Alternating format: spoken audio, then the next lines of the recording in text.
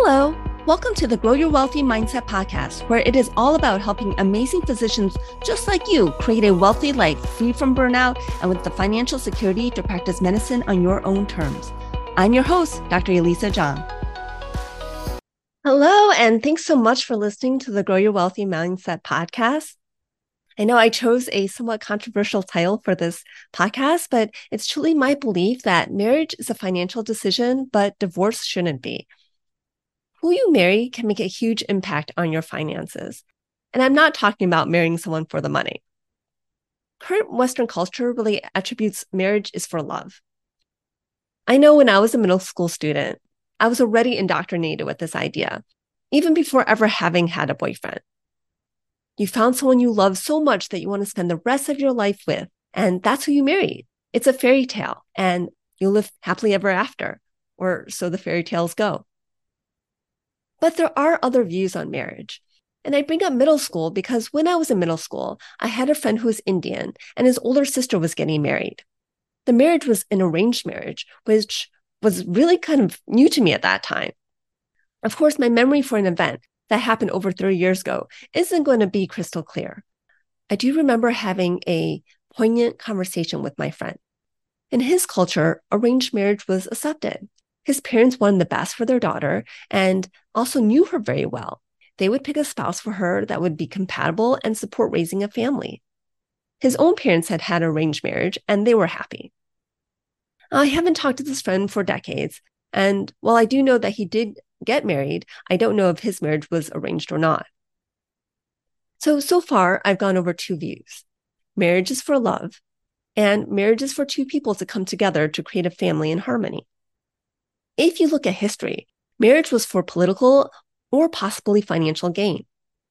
This was certainly true among royalty and the aristocracy.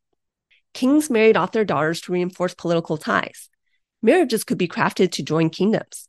The marriage of Ferdinand and Isabella in 1469 is what unified Spain. If you watch Downton Abbey, you may recall that Lord Robert Crawley married an American heiress, Cora. He married her for her wealth, and she married him for the title.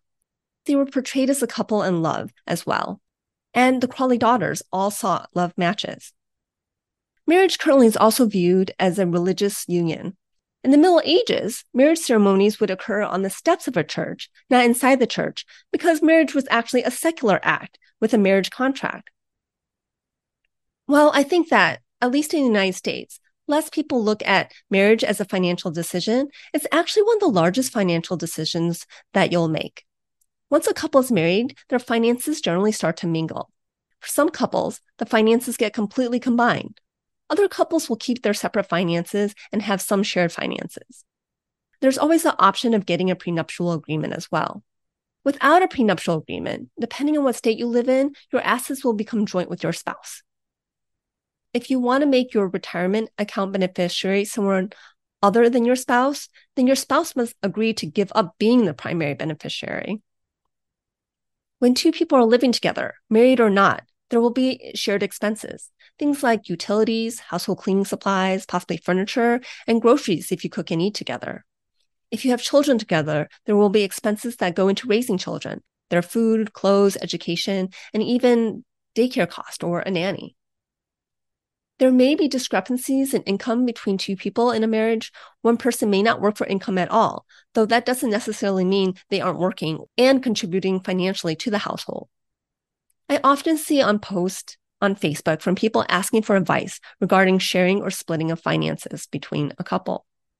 Other people will offer what they do or what they would do in that person's situation. There really is no correct or right way, but there will be a way that it's done once two people are joined together. I believe it's best to have that discussion before getting married. Don't assume because you've been living together and haven't had arguments over money that you don't need to discuss how money should be managed after you get married. It may not sound romantic, but go on some money dates. Have candid discussions. Talk about what your thoughts are about money. Being in love will not prevent fights around money. How you spend money has nothing to do with how much each person in the relationship loves each other. It's likely that you and your significant other have different thoughts when it comes to money, whether it's saving, investing, or spending. You may have been raised different when it comes to money as well. And you probably value money differently, at least at some point. For example, are you frugal and your significant other is a spender, or vice versa? Are you conservative with investments and your significant other aggressive, or the opposite? And then what assets does each person bring into the marriage, as well as what kind of debt that each person has going into the marriage? And then what are your significant other's views on having and raising children? That's also something that is, I think, very important to discuss prior to getting married. If you're already married, it's not too late to start having open discussions about your household finances. Now, on the flip side, divorce is almost always financially messy. As Liz Gilbert said in Eat, Pray, Love, she offered all the assets and she would take all the blame. Dividing shared assets can be messy. And then there's the question of alimony, especially when one spouse sacrificed their career for the other spouse. However, it is my personal belief that when you're considering a divorce, that you don't make it solely a financial decision. You may think about the finances, but it's probably not the first thing to think about. Most people, when they're thinking about divorce, really think about it a long time before they act on it, generally over a year. And people get divorced for all different reasons. After reading about it, if I were to sum up the majority of reasons, it would be that at least one of the two people no longer want to be emotionally tied to the other. The most common reason cited for divorce is irreconcilable differences. If you find yourself constantly enduring physical abuse, emotional abuse, psychological abuse, then I really hope that there's no amount of money or material goods that would make it worth staying if it's clear that the other person has no intention on stopping the abuse. I'm not saying to not fight for your share of assets and possibly alimony, but sometimes it may be worth giving up financial assets to get out and move on. And of course, the emotions don't end with a divorce.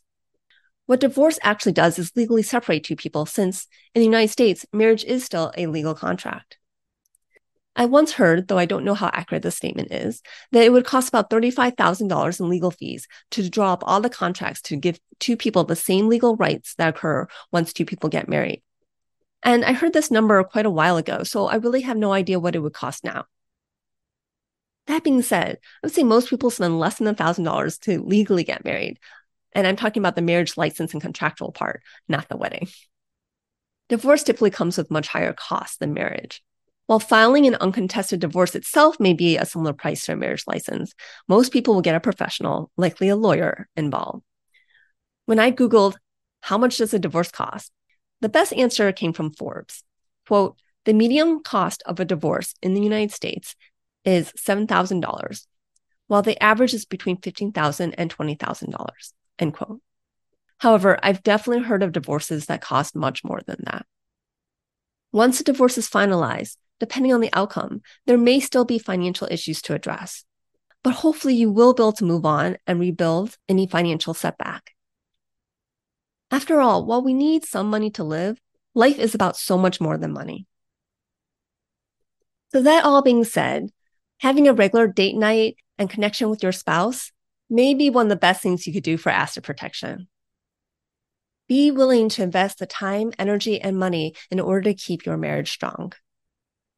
But when it becomes time that you know that you just can't stay in that marriage, don't let the money be the reason to stay in it. After all, this is your one and only life and you can always make more money.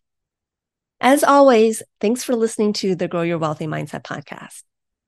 I'll be back next week with another episode. And I would love to hear from you, the listeners of the Grow Your Wealthy Mindset podcast. Which episodes have you enjoyed? What's a topic that you would like me to discuss on this podcast? My purpose in creating the Grow Your Wealthy Mindset podcast is to help educate physicians as well as others on finances, but also to open up your mindset in order to really live a wealthy life, which doesn't necessarily mean just having a lot of money, but having a life that you enjoy. I also want to free people's thoughts about money and allow people to let go of worry about money, to be able to feel secure around money, to be able to feel confident when it comes to managing money, and be able to think about money in different ways. You can always reach out to me by emailing me at growyourwealthymindset@gmail.com. I'd love to hear from you. Thanks for listening. If you enjoyed this episode, I would love it if you could share it with your friends and colleagues. And now for the disclaimer. I am not a certified financial planner, accountant, or attorney, and nothing I say should be construed as professional investment, tax, or legal advice. This show is primarily for your education and entertainment. I am a physician, but I'm probably not your physician. So if you need any medical advice, please contact your own physician. Thank you.